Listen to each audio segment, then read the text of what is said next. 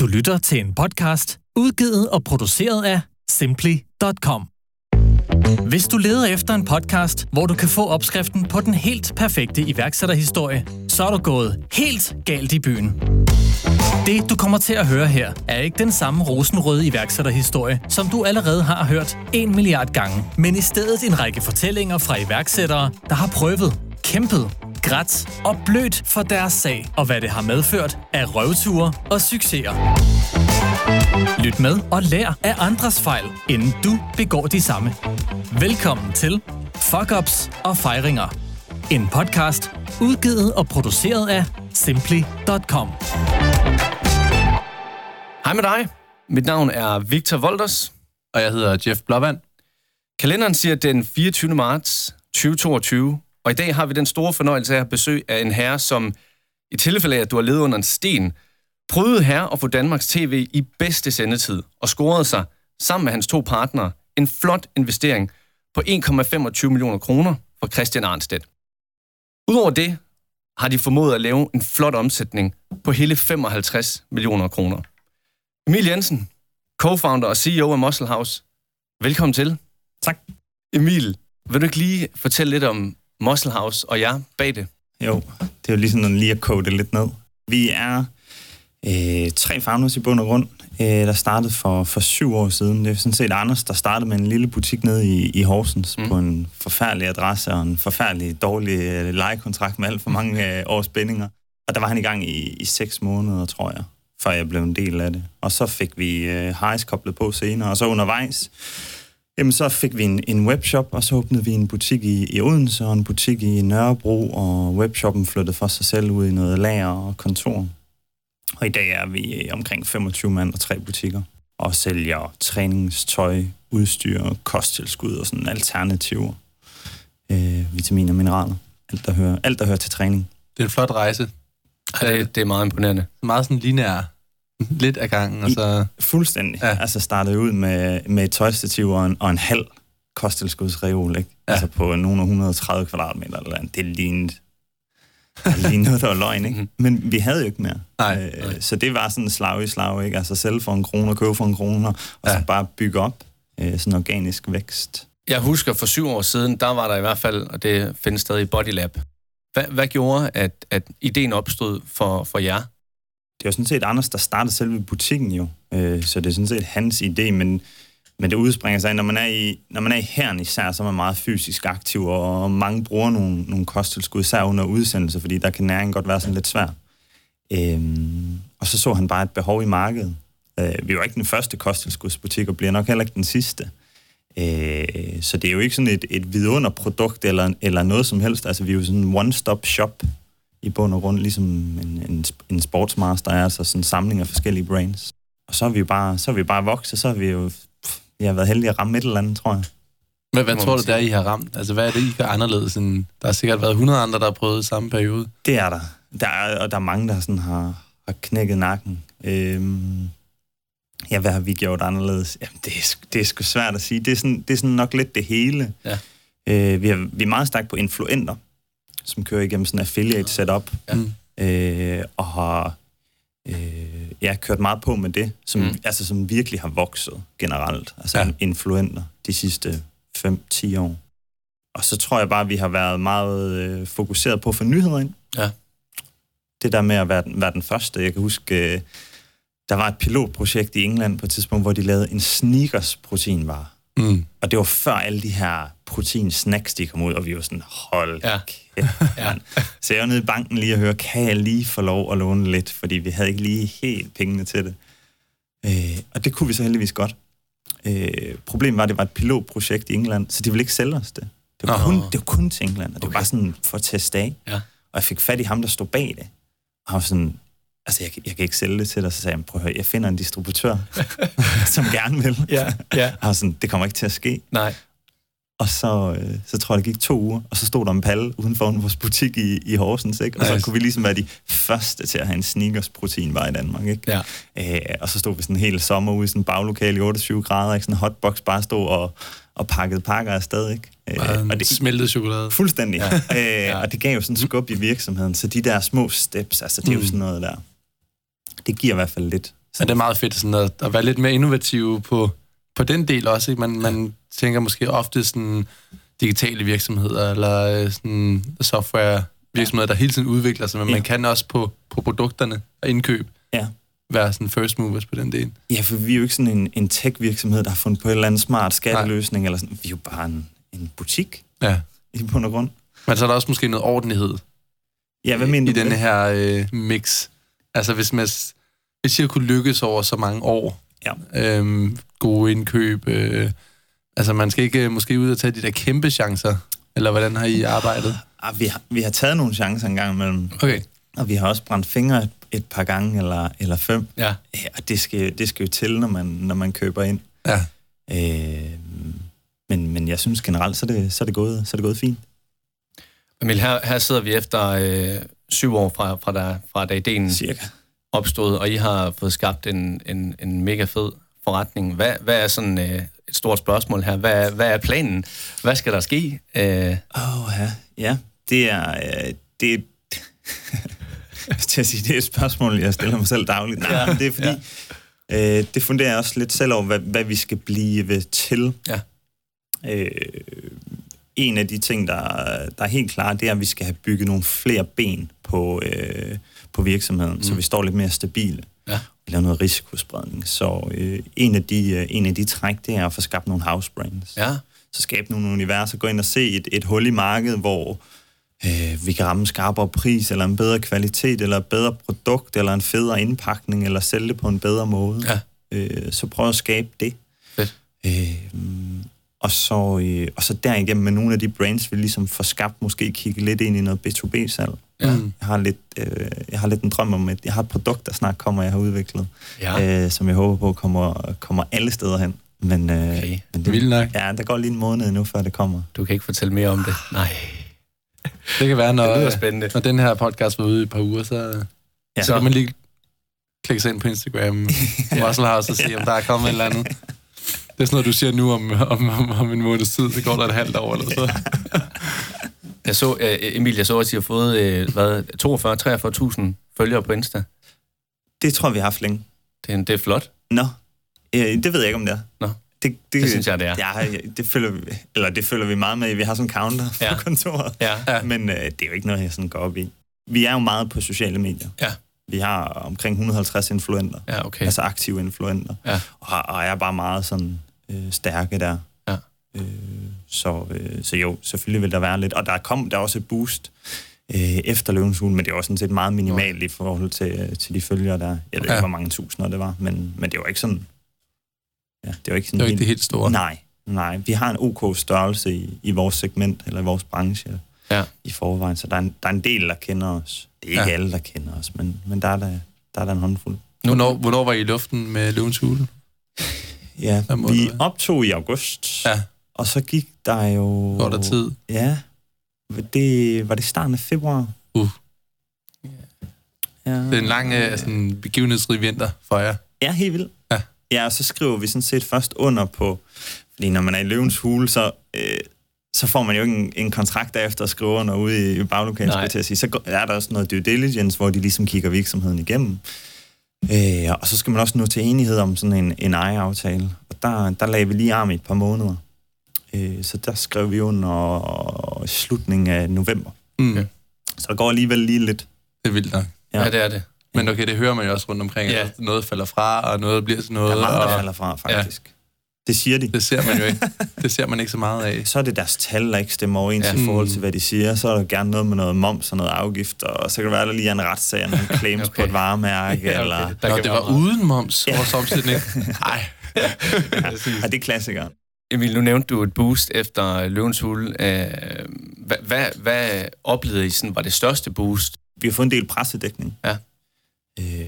Rigtig, rigtig meget. Jeg tror nærmest ikke, der er den avis, vi ikke har været i. Nej. Vi har også stillet op til det hele. Ja. Og det er sådan lidt med tilgang i... Jeg har altid stået meget bagved. Ja. Jeg tror, der findes et billede på sociale medier, hvor jeg er på. Altså, jeg har slet ikke noget behov. Nej. Men når man får de der 15 minutes, så er det med at gilde os. Ja. Ja. Og så tror jeg lidt, vi havde en anden vinkel i Løvens Hule end mange af de andre iværksætter. Det er jo sådan lidt mere et spæde start, sådan 2-3 år henne, eller har en god idé. Ja. Vi er jo sådan lidt mere etableret. Vi er jo slet ikke perfekt eller en vidunderlig virksomhed. Det er ikke det, jeg mener. Nej. Jeg mener bare, at vi er lidt mere etableret. Der er noget substans i virksomheden. Der er lidt mere. Det er der. Det var vel også det løverne, de fokuserede på, ikke? Altså, de var noget længere. Jo, ja. Jeg vil sige, meget af programmet gik jo med Anders' stressforløb. Og så lidt om Afghanistan, hvor vi begge to var udsendt. Det kan de godt lide i år, synes jeg. Ja. Altså, der er sindssygt meget fokus på det rundt om. Ja. Det er det nye tema. Ja, det er det virkelig. Det er der for mange amirer, der lige sådan træder frem. Ja. Jeg synes jo, det er godt. Ja. Sindssygt. Altså, det er bare en sjov udvikling, der har været i programmerne. Ja. Og sådan, jeg synes også, de er jo meget mere bløde nu, end de har været i... Er de det? Det synes jeg i hvert fald. Okay. Jeg synes ikke, det er slet ikke så hårdt. Og jeg synes, de er hårde ved mig. Men det ser man, når man står derinde. Jamen, det ser man ikke. Vi er derinde i 1,5 time. Jeg tror, det sat 45 minutter af. Wow. Ja. Og det blev klippet ned til 20. Og jeg har nogle fejde lidt med Jesper Buch og sådan noget. Vi skulle ikke lige helt enige om tingene, hvordan det skal skæres, og jeg bruger bare nogle termer, sådan noget red ocean, og sådan, altså sådan noget normale business terms, som man jo bruger, som de også bruger. Ja. Og det slår han bare ned på. Det er CBS-sprog, der. Jeg har sgu ikke engang nogen uddannelse. Der var der lige, hvor Jesper Buch kan selv åbne op om hans stressforløb. Det fik der også en del omtale. Det fik meget omtale. Ja. Vi synes jo, Anders, min ene kompagnon, har jo været nede med stress i 4 måneder. Jeg har været nede med sådan eksistentiel angst i 6 måneder. Ja. Så vi synes jo egentlig, at det er fedt at kunne få det lidt på dagsordenen. Absolut. Og få det der lidt anderledes aspekt i det at være selvstændig. Fordi for mange, så er det knokle røven ud af bukserne og leve af pasta. Og bo nede i en kælder i 8 år, og så komme ud på den anden side og være milliardær. Ja. Eller finde på et eller finde på et eller andet tech-virksomhed og få noget funding og flytte til Silicon Valley. Og du ved, det er sådan noget... Ja. Så er der også nogle gave gutter, der laver en lille butik nede i Horsens, som knokler lidt med det, og synes, det er sjovt at have en OK. Så lykkes stille og roligt, bliver større. Det kan man også. Og så det med, at vi måske sådan til dels lidt har knækket nakken på det undervejs, ikke? Jo. Vi har da i hvert fald fået lidt skrubs. Ja. Så det prøver vi at bringe frem. Men det gør måske også, at det der, jeg er i dag så, altså med de læringer, jeg har fået igennem det. Det har da helt sikkert givet noget. Det har det. Men det er jo bare sådan en del af vores rejse. Vi var bare enormt fokuseret, da jeg gik ned med angst. Jeg tror, vi har været i gang i 5 år eller sådan noget. Og så holdt en uges ferie, og jeg elskede det. Jeg elskede at arbejde. Det er jo passion at arbejde, men jeg havde bare ikke noget, ved siden af. Nej. Altså, jeg havde lige fået en kæreste, der og havde familie. Sådan, det er jo ikke, fordi man ikke har noget, men det fylder ikke noget. Nej, det fyldte bare ikke nok. Nej. Og jeg havde jo egentlig mange drømme og mange idéer og mange ting, jeg gerne ville udleve privat, men fordi jeg havde så meget fokus på min forretning, så blev det hele bare bundet derop. Det knækkede mig bare. Hele den her sådan work-life balance, er det blevet meget mere inkorporeret i virksomheden i dag? Og sådan... Meget. Ja. Meget. Kan du sætte nogle ord på det? Altså, vi arbejder slet ikke så meget, som vi gjorde før. Nej. Altså, overhovedet ikke. Kvæg vi også er flere folk, og man gerne vil skalere en forretning, så er det faktisk en meget sund øvelse med ikke at arbejde så mange timer, fordi så får man også smidt nogle opgaver ud, og man får smidt noget ansvar ud i virksomheden, og man finder ud af, at virksomheden kan godt fungere, selvom man er en uge på ferie. Så det er sådan set en sund øvelse. Ja. Og så det der med at holde noget ferie også, det er også... Altså, jeg skal virkelig holde noget sommerferie over, det kan jeg love for. Det er fedt. Ja, jeg glæder mig helt vildt. Det er fortjent. Ja, altså det er slet ikke... Jeg tror sidste år var første gang, jeg sådan rigtig havde sommerferie. Ja. Altså, jeg er altid bleg om sommeren, altså lige bleg næsten, ikke? Altså, fordi jeg arbejder jo bare... sidde inde på lageret. Ja, jeg synes, det er fedt. Jeg klager ikke. Det er ikke en klagesang. Jeg elsker det. Men jeg vil også gerne det andet lidt nu. Ja. Det vil jeg gerne. Har du booket rejsen? Nej, ikke helt. Vi snakker lidt om noget Canada, noget autocamp og Vancouver. Der har jeg været, jo. Det er fedt. Det kan du... Vi nåede ikke til Vancouver. Vi har 2 små piger, der ikke var så glade for at køre så langt. Okay. Vi startede over i hele der bane for Jasper og alle de steder. Der er nogle kilometer at køre derovre. Ja, det er en lang runde, man kan køre med. Ja, det skal du gøre. Emil, vi har inviteret dig med i dag for at dele selvfølgelig din historie og nogle fuckups og fejringer. Yes. Skal vi springe ud i det? Det kan vi godt. Fuck-up nummer 1. Generelt har vi ikke haft sådan nogle kæmpe store fuck-ups. der har vi sgu sådan lidt kedeligere. Vi har sgu heller ikke haft de store fejringer, men vi har haft lidt. Jeg tror, en af de første sådan store fodfejl, vi lavede på et tidspunkt, og det er sådan... Det er lidt en klassiker. Det var, vi blev kontaktet af en leverandør, som havde nogle varer med noget kort holdbarhed. Og så er det jo til nogle billige penge, og det skal bare afsted. Og vi planlægger, som vi nu planlægger med influenter, sociale medier og nyhedsbreve og så videre. Der er et delay på leveringen. Så der går lige en dag mere. Og vi har jo det her setup klar, så vi bliver nødt til at skubbe det en dag. Og det er fint, når jeg ringer ind, og de lover levering næste dag. Det kommer næste dag, og ringer næste morgen også, da vi skal til at lancere det her, fordi vi skyder nyhedsbrev klokken 8, eller hvornår vi nu skyder. Og det er på vej. De har lige snakket med lastbilchaufføren. Fint. Okay. Så trykker vi jo bare på knappen og hiver i håndtaget og starter maskineriet op. Ja. Og vi sprøjter de var. Kæft, de flyver som varme. Det var bare guldregn den dag. Jeg kan virkelig huske det. Og så som dagen går, så... Altså, han skulle være her klokken 10, ham chaufføren der. Og jeg ringer så til... 12. Og jeg ringer til leverandøren og siger, hvor bliver det af? Jamen, det kommer, det er skudt afsted. Så okay, fint nok. Og så da, jeg tror klokken den bliver 3 eller 4, så får jeg fat i dem igen. Og så siger de, de var der, dem har vi faktisk solgt til nogen i Sverige. Og så siger jeg, undskyld, hvad har I? Nej. Så siger jeg, I har jo lige confirmet 3 gange, at de var på en lastbil på vej til Godsbanegade nede i Horsens, hvor vi lå dengang, ikke? Ja. Og så står vi jo bare og har solgt alle de varer, vi slet ikke har. Nej. Og vi kan slet ikke få dem igen. De er skudt afsted, og de har solgt dem andet sted. Trods jamen det var noget værre råd. Wow. Så det var bare at tage knoglen, og så må man jo bare ringe ud til samtlige kunder og beklage, altså helt vildt. For altså, der var rigtig mange følelser i det dengang. Det er der stadigvæk, men jeg tror især i denne opstartsfase, altså man er jo ved at gå helt ned. Ja. Altså. Jeg ser det lige for mig, I har stået der med armene op over hovedet, og yes, nu er vi på ordre nummer 1 eller andet, og så bum. Så skal man ringe ud næste dag. Shit. Ja. At du får desværre ikke dine varer. Hvordan, altså, skylder man skylden videre? Siger man, leverandøren har ikke kunne levere? Nej, det er vores skyld jo. Okay. Vi kunne jo bare lade være med at sælge varen, før vi havde... Og det er jo så lønningen. Trust no one, siger vi. Lad være med at sælge noget, før det står på matriklen. Okay. Det er fedt mantra bare at have en virksomhed. Trust no one. Trust no one. Den kører vi lidt med, skal jeg nok indrømme. Ja. Altså, fordi især sådan noget med logistik, vi importerer en del rundt omkring i Europa, også lidt i Østen nu her. Og sådan noget transport og logistik og systemer og warehouses og alt det der. Man ved aldrig lige helt, hvordan tingene de lander. Det skal ind på lageret, og så skal vi sælge det. Ja, og så skal vi lige ned og kigge på det og lige sørge for det i orden. Ja. Det må have været en hård oplevelse, men vel nok også meget godt at få den i starten, sådan så at netop, at det kunne være læringen, man kunne arbejde videre med. Og, ja. Jeg tror, vi lavede fodfejlen en gang yderligere, men det er en anden historie. Hvordan tog kunderne, da I ringede? Havde I et bestemt script, I ringede ud på? Og sådan... Ja, jeg gav en rabatsats på resten af deres ordre. Okay. Så det blev sådan en nulløn, at det så minus i bund og grund, ikke? Jo. Altså, fordi vi bare gjorde alt for at gøre kunden tilfreds. De tog det fint. Fedt. Der var ingenting. Nej. Der var faktisk ingen sure kunder. Nej. Okay. Dem har vi heldigvis generelt meget få af. Ja. Fantastisk. Men der er altid lige en enkelt et eller andet sted, og det vil der altid være. Det må man jo kæmpe lidt med. Er det så noget, den læring i forhold til, sådan, nu nævnte du også, at I har support, der sidder på kontoret? Kundeservice, ja. Hvordan har I, er det noget, I har taget fra den læring, og så ligesom sådan prøvet virkelig at proppe ind i og yde en ekstra god kundeservice, eller? Vi har sådan lidt en customer first mentalitet. Ikke sådan en helt overdreven, at man kan købe hos os klokken 10 om aftenen og have det næste morgen klokken 04. Altså ikke sådan, men vi behandler kunderne, som vi selv forventer at blive behandlet. Og jeg tror, vores standard, den er ok høj. Så vi gør alt for at gøre kunden glad i bund og grund. Fedt. Det synes vi i hvert fald selv.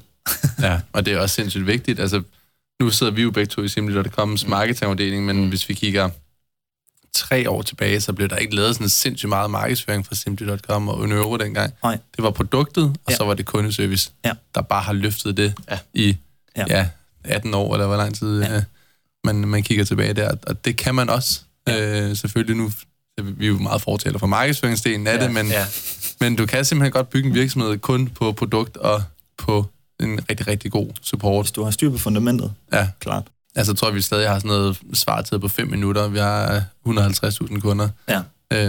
på mailen og på de tickets, der er. Jamen, jeg skrev til jer sidste uge, jeg havde lidt bøvl med min e-mail, og der gik 2 minutter. Jamen, det er det. Ja. Jeg forstår slet ikke, hvordan man er klar, men det er ikke vores afdeling. Nej, der sidder Daniel, der også sidder her i kontrolrummet her. Fuck-up nummer 2. Det var første fuck-up. Den synes jeg var... Ja, det var fint. Det var heller ikke så meget jeres egen skyld. Det er nemt at tage en fuck-up med dig, men ikke selv er skyld i. Jeg har en mere, men jeg synes jo selv, vi er skyld i den. Ja. Altså, vi kunne bare lade være. Ja. Vi kunne bare vente, men det passer lige med beholde, hvad de løber. Men man vil gerne sende på nogle specielle dage. Og, Yes. og så har vi sådan en kampagneplan, og det skal passe ind og sådan noget. Men vi kunne bare lade være, og det prøver vi så. Men den anden store fejl, vi lavede, vi sad i et shopsystem på et tidspunkt, og havde nogle udfordringer deri. Der var nogle begrænsninger i forhold til, hvad vi gerne ville. Og endte så med at skifte til sådan et open source system og tænke, det er bare drømmen. Her kan vi alt. Yes. Og vi, eller jeg, det er sådan set... Hvad røg I over i helt konkret? Røg I over en WooCommerce? En Magento 2. Okay. Og jeg får fat i en til at udvikle en dansk firma, men udvikler i Filippinerne. Og han er forbi en dag også, og jeg sidder med den der følelse efterfølgende. Enten er det her det fedeste produkt, eller så fusker han også. Ja, okay. Og jeg synes ellers, jeg er sådan en meget god menneskekender. Fast forward nogle måneder, det hele går bare i hårdknude, og de forstår ikke en skid. Altså, den skal være rød, og så maler de den sort. Den skal være rund, og så den firk. Det var bare det hele. Okay. Det var det hele. Og jeg tror, det trak ud. Jamen, jeg tror, det tog et år. Og det skulle have taget sådan noget 3 måneder. Ja. Og de endte med ikke at blive færdige. Shit. Så jeg blev nødt til at finde en dansk udvikler til at færdiggøre det. Og når ens... Man skal lige forstå sådan et shopsystem der, det er jo ens butik. Ja. Så det svarer til, hvis du har en butik nede på strøget, det vil sige, at der er en, der har revet alt gulv op. Ja. Velkommen til. Og taget strøm også. Og den forretning, den kører du lidt med i 12 måneder, fordi du så stoppede med at udvikle i det system, du sad i, hvor du havde en masse udfordringer. Og altså, det tog jo bare 1 milliard år. Så det var, og det var alt for tungt til os. Vi endte jo så med at sidde i Magento i nogle år, og endte så faktisk med at skifte tilbage til der, hvor vi kom fra. Fordi så havde det system så udviklet sig tilpas meget. Ja. Men det var bare en kæmpe hovedpine. Altså, og vi brugte rigtig, altså som i alt for mange penge i det system der. Altså, det var bare et sort hul. Det er også tungt. Magento er tungt. Det er alt for tungt. Ja. Det er alt for tungt. Ja. Og jeg synes, og det er så for egen regning, at mange af de programmører og de firmaer, der sidder med det i dag, slet ikke kan håndtere det. Altså, det synes jeg ikke. Nu har vi prøvet lidt forskelligt. Jeg kan godt forstå, at der er nogen, der synes, det er spændende at sidde i mine øjne, så er det et forfærdeligt system. Altså forfærdeligt. Du skal være kæmpestor eller mega nørd. Og det er lidt vores udfordring. Vi har ikke de der tech-kompetencer in-house. Altså vi har ikke sådan en, hvis vi nu havde sådan en co-founder, som var programmør, ligesom nogen har, så kan vi jo bare sidde og give den gas. Men det har vi ikke. Nej. Så det er også dyrt. Ja, og det handler også om tid og prioritering. Det er jo sådan set, det er jo det værste ved det hele, hvor nogle gange det er sådan set bedre at betale ekstra for at spare noget tid, ikke? Fordi tid og penge, det lærer man som iværksætter. Det var det jo ikke til at starte med. Der kan man jo bare arbejde solen sort, ikke? Ja, der var penge. Fuldstændig. Ja. Fuldstændig. Men på et eller andet tidspunkt, så bliver en time også penge. Var det her i opstartsfasen, eller hvor I ikke havde sådan sindssygt mange kunder, eller var der en... Det var okay. Det var sådan midt i, tror jeg. Okay. 12 måneder med det. Ja. Det var forfærdeligt. Det var helt skidt. Og det endte jo også i hårdknude med dem, vi havde til at udvikle for os. Altså, de burde ikke have fået en krone. Nej. Altså, som i... men de endte med at få noget. Det hører man faktisk tit, sådan nogle her eksempler. Ja. Altså, det er så svært. Det er jo også bare et landskab, hvor... Altså, der er jo noget trust imellem de partnere, der er. Ja. Og hvis man ikke selv har den tekniske baggrund, eller har en co-founder, eller hvem skal være, der har dem, hvordan skal du vide det? Ja. Altså, du stoler på en, der kommer og præsenterer måske nogle lignende shops, som man har lavet, og vi kan sagtens lave de her funktioner, og så lige pludselig står du der. Ja. Og så og det var en dårlig beslutning at gå med dem, men omvendt, jeg er jo ikke idiot. Altså, jeg tjekker Trustpilot, jeg tjekker Google Ratings, jeg går ind og ser ham, der står bag, der er en del af sådan et Facebook-netværk, og aktiv derinde. Og, altså, jeg tjekker jo op, ikke? Jeg tjekker også lige deres eget site, hvordan det kører, og der er bare styr på det, fra en kant. Og det falder bare til jorden, og det koster mange 100.000. Altså, det var mange penge dengang. En dyr fuck-up. Ja, det var nok en af de dyreste. Men det er jo også interessant, det der man nu er inde på det her med at sammensætte teamet og programmører og så videre. Når I sidder jeg er 3 partnere og ser tilbage på det, sidder jeg og tænker, vi skulle have fundet en fjerde co-founder ind, der kunne bygge, eller... Nej, det ved jeg ikke. Jeg vil sige, mange af de ting, vi sådan har gjort, og de ting, vi sådan har, hvor der har været nogle learnings og nogle fejl og nogle fuckups, dem tror jeg ikke, man kommer udenom. Jeg er sådan set glad for dem alle sammen, fordi det er ikke sådan... Der er ikke nogen, der døde af det, bare at sige. Det lyder måske lidt hårdt, men det er rigtigt. Der sker jo ikke noget. Det er træls at være i, og det er forfærdeligt og sådan noget, men det er jo ikke sådan en total krise eller lignende. Det går jo alt sammen alligevel. Så nej, vi tager det hele med, og jeg tror, man skal løbe panden mod muren en del gange som iværksætter. Det skulle vi i hvert fald, fordi vi havde ingen viden om noget som helst, og skulle opfinde alt selv. Altså virkelig, og vi havde ingen penge, og vi havde ingen en eller anden fætter, der kunne lige fortælle os, hvordan tingene de skulle skæres. Altså kæft, vi har fået nogle dybe tallerkener, og på den mest dårligste måde. Ja. Men det lykkes. Adskillige gang. Ja, det ved jeg ikke, om det har, men det har da båret et eller andet frem. Ja. Men det er også sjovt. Det er også sjovt at prøve de der ting af, og prøve at forhandle tingene selv, og nogle kontrakter, og alle de ting, man nu er igennem som selvstændig. Så jeg tager det hele med. Man skal også være lidt naiv som selvstændig, ikke? Altså, det er jo meget naivt at starte med en lille butik nede i Horsens på en relativt dårlig adresse med en 5-års kontraktuel binding, ikke? Okay. Altså, det er jo helt hul i hovedet, ikke? Ja. Altså, og så have et tøjstativ og en halv kosttilskudsreol. Og tænk, det skal vi nok. Og det er det. Vi havde jo ikke noget nyt. Nej. Der er jo ikke noget nyt. Folk kunne bare købe det på nettet. Ja. Men så prøver man jo så frem og får måske lidt andet sortiment og service. For filen service bærer altså meget, især i detail, ikke? Det kan man jo se. Altså, der er jo sådan en stor forskel på, om du går ned i Føtex, ikke? Hvor de kører sådan et par tusind kunder igennem. Altså, der er sgu bare ikke den samme service, som når du kommer over til ham, den selvstændige tøjhandler på hjørnet, ikke? Altså, så får du noget, det er bare noget andet. Ja. Det håber jeg på, at kunderne har oplevet lidt af det. Men det er jo en god rejse. Det kan vi også se online i mange, altså... Ja, ung i værk på Facebook og nogle af de der grupper, altså nogle helt unge, der går ind og laver nogle små hjemmesider. Og så lærer de sindssygt meget, så lærer de måske noget om SEO ved at lave en eller anden affiliate-side, som aldrig bliver til noget, men man lærer det undervejs. Så laver du måske en blog, så vil du måske lige være, jeg kan godt lige være influencer, så laver man noget der, så lærer du noget Instagram og noget TikTok og så videre. Og så lige pludselig, når du så har gjort det rigtig mange gange, altså haft en lille butik, som jeg har haft, vi prøver lige at lave en lille webshop, og så lige pludselig, så står du altså med en idé, hvor du så har lært absurd meget fra den rejse, med alle de der små projekter undervejs. Så det kan man da i hvert fald godt opfordre til, man bare skal kaste sig ud i at prøve at lave noget. Ja. Altså, i dag der er jo ikke sådan en kæmpe sådan noget entry-barriere på sådan nogle ting. Altså, hop ind, du kan, hvis vi snakker webshop, kør dropshipping, hvis det er, at du ikke har, altså, lav en shop, prøv at se, hvordan det er, og så, det kan være, at det ikke bliver sådan noget, det kan også være, at det pludselig nogen, der begynder at købe noget. Hvad gør jeg så? Ja. Skal jeg have min egen vare lige pludselig? Så lige pludselig, så bevæger du dig ud i noget, hvor det kan noget andet. Der begynder også at tegne sig et billede af, Jeff, i de her episoder, nogle problemer med lange bindingsperioder på kontoret, hvor der er sejler i forrige episode, og nu Emil Jensen, der nævner, det kan godt være, at vi skal komme ud med en eller anden guide. Kontorguide fra simply.com. Ja, præcis. Det ligger lige op af vores produkt, jo. Fuck-up nummer 3. Det her, det er nok sådan en... Den er ikke så konkret. Den er sådan lidt bredere i det, men jeg tror, det der har været svært for os, og som jeg sådan gerne vil fraråde folk, det er at prøve det hele på én gang. Så vi starter med en butik i Horsens, og bygger en lille webshop på ved siden af. Og ved jo ikke, hvad det kan. Vi ved jo nærmest ikke noget om noget som helst på det tidspunkt, men bygger bare på. Altså bare helt naiv og tænker, det skal nok gå. Og er oppe hele natten og læser omkring SEO og læser nogle bøger, og du ved, og vi arbejder ved siden af dengang og sådan noget. Men vi prøvede jo at bygge det hele på en gang med det måde, eller med det sagt, at vi prøvede at bygge butikker, samtidig med, at vi prøvede at bygge online. Så jeg kunne i hvert fald godt have følelsen af nogle gange, vi blev sgu ikke rigtig 100 meter mester til nogle af delene.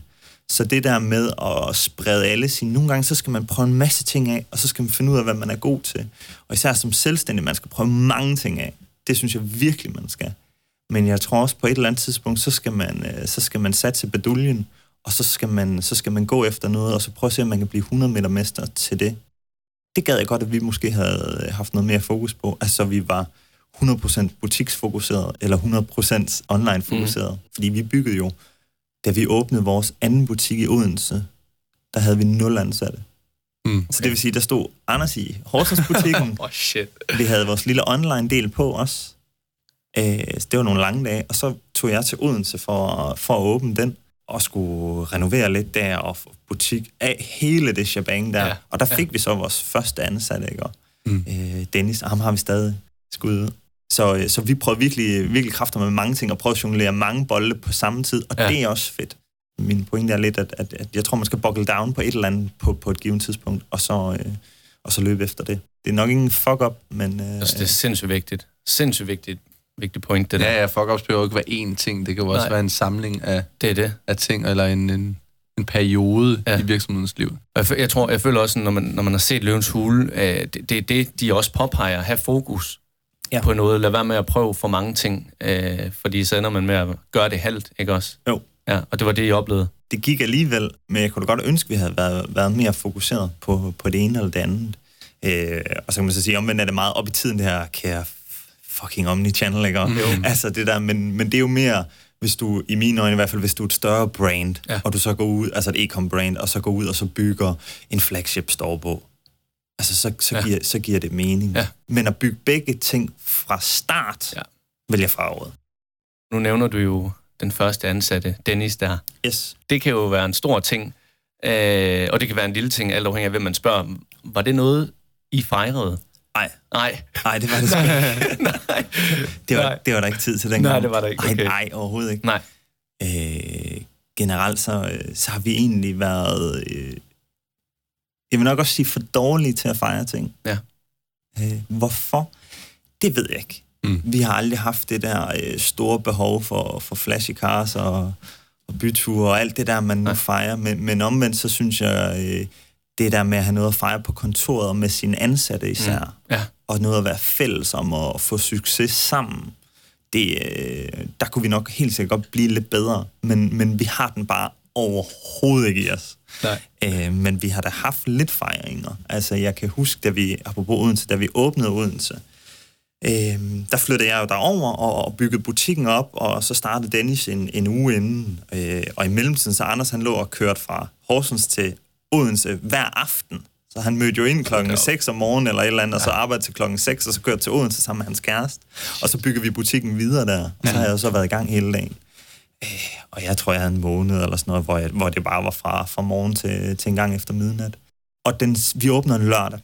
Og om fredagen, der kommer Anders så til Odense, efter han har lukket butikken, og jeg har været i gang hele dagen. Og vi knokler på hele natten. Der er sindssygt mange varer, der skal på plads, og der er noget med nogle stregkoder, og vi lige får sådan et smart kassesystem, så alt skal kodes op der, og der er det ene og det andet, og ting tager jo bare tid, især sådan noget finpudseri til sidst. Den skal jo bare stå snorlig til dagen efter. Ja. Og vi ender med at blive færdige klokken 4 eller 5 om morgenen, og så tager vi lige hjem. Eller vi er sådan set ikke færdige, men vi bliver nødt til at lige tage hjem, og så får vi lige en time søvn. Og så bare lige for at få følelsen af lige at ligge ned, og så stå op, få et bad, en kop kaffe, og så er vi bare afsted igen. Ja. Og da vi så er på vej derind til butikken, så en af vores leverandører ringer, fordi han skal stå og sample ude foran og stille nogle smagsprøver ud, så siger han, der er godt gang i den derude. Hvad mener du? Der står helt vildt mange mennesker, og jeg tror, det er sådan, var det 1,5 time, inden vi åbner, eller sådan noget, og vi er bare sådan, hold nu kæft, der står sgu da ikke et øje. Og så kommer vi gående rundt om hjørnet, og så står der bare et rand af folk. Og da vi åbner klokken, hvornår vi nu end åbner, så blokker vi bare hele Vintapperstrædet i Odense, og der er bare en kø på, jeg ved ikke hvor mange, altså sådan noget 100-200 meter. Hvor fedt. Og så er der bare gang en kasseapparat, ikke også? Og vi bliver nødt til at spille, sådan køre dørmand, fordi vi kan ikke styre folk, altså der er alt for mange folk. Wow. Og det samme oplevede vi lidt i Nørrebro, da vi åbnede derovre. Der var så ikke så stor en kø, men det var det der kasseapparat der, det var rødglødende. Så det var nogle fede dage, når man har arbejdet så intenst i så lang tid for en åbning. Og når man så sidder der klokken 6 og kører bongen ud og låser døren, så er det fedt. Det er en fed følelse, men vi fejrede det ikke. Det må være et af de øjeblikke, kunne jeg forestille mig, når I kommer gående rundt om hjørnet der, hvor man tænker, okay, vi har fat i et eller andet. Du ved jo ikke, om der kommer 10 eller der kommer 300. Nej. Du har jo ingen... Vi havde i hvert fald ikke nogen følelse. Vi håbede. Ja. Vi håbede virkelig. Ja. Men man aner det jo ikke. Nej. Slet ikke på en åbningsdag. Altså, det kan jo sådan lidt gå begge veje. Hvordan havde de hørt om det? Altså sådan lige... Sociale medier. Sociale medier? Ja, vi var meget stærke dengang på sociale medier. Algoritmen var også meget bedre. Ja. Altså, du var meget bedre reach. Ja. I hvert fald organisk. Ja. Du må jo bare betale for det. Ja, præcis. Jeg har luret den. Ja, det var smart. Ja. Og så er vi jo bare sådan en specialty store. Altså, plejer lidt at sammenligne os med, at spiller man golf, så kommer man måske ned i golfbutikken, nede ved Hans, der står dernede, ikke, som ved alt om golfudstyr. Og det samme gør vi lidt inden for fitness og træning og hvad der ellers hører til. Så vi har jo sådan nogle rigtig, rigtig mange faste kunder i bund og grund. Så det er jo fedt. Blev der ikke engang knappet en bajer efter den? Nej, det gjorde der ikke. Nej, vi havde jo knoklet, altså. Ja. Jeg tror, jeg har brugt 4 uger på at gøre butikken klar. Altså fra morgen til morgen, skulle jeg næsten til at sige. Ja. Det blev det i hvert fald til sidst. Så nej, det var der ikke. Men vi har den heller ikke, den der. Nej. Så det er også bare for lige at understrege det. Ja. Altså, hvis man ikke går ud og får en øl der, så ved jeg ikke, hvornår man... Nej, hvornår fanden gør man så? Ja. Har der så været i gang, hvor en øl er knappet op, eller... Vi har haft 1 gang. Efter Løvens Hule. Vi har snakket om Løvens Hule i lang tid. Så ansøger man så. Og så laver de sådan et interview med en, for lige at finde ud af, hvem man er. Og så pikker de så nogle cases ud, de synes er spændende, og så bliver man inviteret med ind. Og når man så kommer derind, så ryger man ud i sminken og skal stå der i en times tid rigtigt, så man kan blive rigtig nervøs. Og så kommer man så ind på sættet, i det, man ser i fjernsynet. Og det er jo bare sådan falsk. Altså, det er jo bare et sæt. Og så bliver jeg bliver i hvert fald endnu mere nervøs. Altså, det var forfærdeligt. Og man skal stå med siden til løverne, fordi kameraerne står ude i siden, og der er jo 20 mand i produktionen også. Alt andet lige. Så der går lige noget, inden løverne de kommer. Fint. Så går vi ud af den dør, man så kan se, som bare er til resten af studiet, og så kan ikke lige stille jer over i hjørnet. Jo, det kan vel sagtens. Og så lige pludselig bliver der bare råbt. Jeg føler, vi har været sådan, vi går ud af der, hvor der bliver optaget sådan 30 sekunder. Og jeg skulle både på toilet og lige have lidt at drikke inden og sådan noget. Så bliver der bare råbt af hende, der styrer produktionen der. Ro på sæt. 3, 2, 1. Og så bliver vi bare smidt ud af den der trappe der, som sådan en bungee jump, ikke? Og jeg var slet ikke klar. Altså, jeg så ikke den trappe der. Jamen, jeg var flyvende nedad. Så jeg var ekstremt... Du faldt der ikke? Nej, men jeg havde eddermame også fokus på de trappetrin. Ja. Altså, det var helt skidt. Og så står vi derinde og snakker frem og tilbage i 1,5 time, ikke? Og ender så med at få Christian med.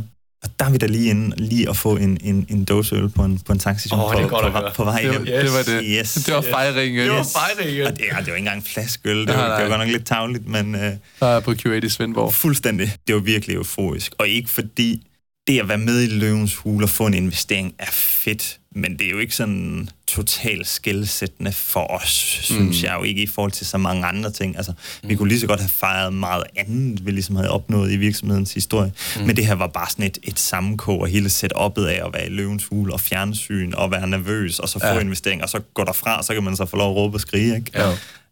Og det værste er faktisk, når man går ud af den dør, man ser i fjernsyn, så gik vi jo amok. Vi var også så store krammet og high fives og det hele. Ja. Og så er der en fra produktionen, der kommer over og siger, pisse fedt og tillykke med det. Der er en dør herovre i hjørnet, kan I lige gå ud af den, og så lave den samme reaktion igen? Nej. Og det er så det, man ser på fjernsyn. Det er ikke den samme dør. Det er bare falsk. Okay. Og der er den jo bare faldet til jorden. Så det bliver bare det mest akavet i verdenshistorien, men de ender med at klippe det okay. Så man kan ikke se det. Så akavet. Det er fandme sjovt. Det er meget fedt at få lidt baggrund til, hvordan det egentlig i virkeligheden fungerer. Ja. Det er jo ikke bare lige 5 minutter at komme, altså pitch, og så ud vel. Altså, der er virkelig meget. Ja, der er jo noget forberedelse og sådan noget der. Jeg synes, altså for os kom det meget naturligt. Altså, vi har sådan okay styr på vores tal og vores ting. Ja. Så de havde faktisk ikke rigtig noget på os. Altså, der gik ikke slagtebænk i det, som Jesper Buch siger. Og der var lige lidt sådan strategisk med mig og ham, det som man ikke ser. Så er det fordi, du har vundet den diskussion, de ikke viser det? Nej, det tror jeg ikke. Nej, det skal ikke. Det var for meget ros. Kæft, jeg vandt. Skal det fejres? Skal det fejres? Emil, her i indslaget Skal det fejres? Der har vi lige forberedt nogle spørgsmål her, som vi godt kunne tænke os, at du lige gør os klogere på, om det skal fejres eller ej, og hvorfor. Lad os springe ud i det. I har lige rundet første million i omsætning. Skal det fejres? Ja, det skal. Ja. Ja, altså 100. Jeg tror ikke, det blev, men det bør det. Ja. Hvis I gjorde det igen nu, så skulle det fejres. Ej, jeg kan huske, når vi har nået nogle salgsrekorder, altså nogle dagsrekorder eller månedsrekorder, når vi ligesom brudt de barrierer, så har vi været glade. Ja. Men det, altså, vi har måske fået en sandwich. Altså, Kom til, nu går vi lige ned på... Ja. Jamen, altså, det var sådan noget. Ja. Eller få en pizza. Ja. Altså, så var der hård hygge. Jo, men det er jo også en fejring. I har fået frokostordning på jobbet. Skal det fejres? Ja, 100. Ja, helt sikkert. Jeg tror, vi har fundet niveauet med ting, der skal fejres nu. Det er de små ting. Ja. Altså frokostordning, fordi som iværksætter, så er det jo sådan, så ser man op til det der med en etableret virksomhed. Så det kan være sådan noget som en P-plads, eller det der med, at der er nogle andre, der møder ind før en, eller bliver længere end en, og tingene... Altså, det er nogle mærkelige ting, man synes er interessant, og er spændende, det der med at være sammen som et hold. Ja. Så, og en frokost, det har vi jo ikke endnu, mand. Nej, okay. Så det, når det kommer. Ja. Spiser vi 2 gange. Ja. Hvad gør I dag? Så er det noget madpakke med... Så har man jo bare selv med. Ja, sgu da. Ja. Det fungerer da også fint. Det gør det. Du har lige haft en uge med 0 returvarer. Skal det fejres? Nej, det skal det sgu. Nej, det er lidt for kedeligt. Altså generelt har vi jo ikke så meget retur, fordi vi sælger meget fødevarer og kosttilskud. Yes. Ja. Der er lovgivningen lidt anderledes. Ja. Men den havde jeg ikke fejret. Du har fået hacket jeres Instagram med 42.000 followers, men via en ven, som har nogle gode tricks, så får I profilen tilbage igen. Skal det fejres? Nej. Der skal sættes noget sikkerhed op. Der skal bare åndes lidt op, og så... For fint. Det har da været træls at miste sit account, men det har nok gået alligevel, havde det ikke det? Jeg havde ikke fejret det. Så har I skulle lige fået hæve-sænkebord på kontoret. Ja. Skal det fejres? Nej, heller ikke. Nej, det skal det ikke. Nej. Vi har hæve-sænkebord, men jeg føler næsten, jeg er den eneste der bruger det. Ja, okay. Jamen, jeg bruger heller aldrig mit. Nej, det gør jeg selv. Nej, det der arbejdsmiljø der, altså det skal afskaffes. Det der. Er I klar, hvad det koster? Ja, det er så dyrt. Jeg burde jo gøre det.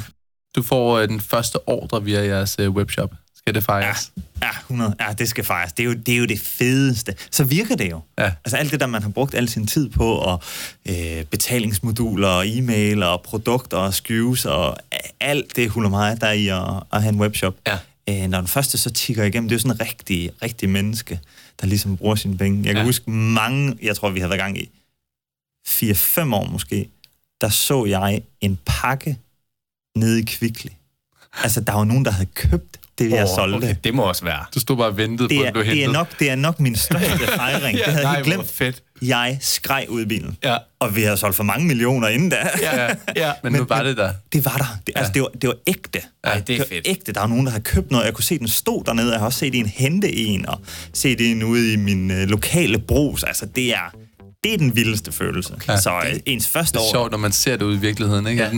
Nu kører vi jo, marketing og bruger rigtig mange penge på Google og så videre. Ja. Men vi har lige kørt en outdoor-kampagne på busstopsteder og alt sådan noget med Simply.com. Det kan bare noget andet. Du står foran den der og sådan... Fuldstændig. Det er vores, det der. Og der kører bare Facebook-annoncer i et væld hele tiden. Ja. Det er sjovt, at det er sådan... Den der... Det kan bare et eller andet. Ja. Så er det virkelighed. Ja, vi skal have det ud. Ja, ikke det der på computeren, der. Nej. Det der EDB der. Nej, det der EDB. Vi skal ud og se det. Ja. Det er på en bus. Det er nede i Kvickly. Emil, tusind tak, fordi du gad at komme her til Skanderborg og dele dine fuckups og fejringer. Selv tak. Og tak, fordi I måtte komme. Du har lyttet til Fuckups og Fejringer. En podcast udgivet og produceret af Simply.com. Er du selv iværksætter og har brug for et domæne, en hjemmeside eller e-mailadresse, kan du nemt og hurtigt komme i gang på Simply.com, hvor du altid er sikret lynhurtig og 5-stjernet kundeservice. Som tak fordi du lytter med, giver vi 3 måneders gratis webhosting, når du bruger koden podcast, når du bestiller et domæne og webhotel på Simply.com. Tak for nu.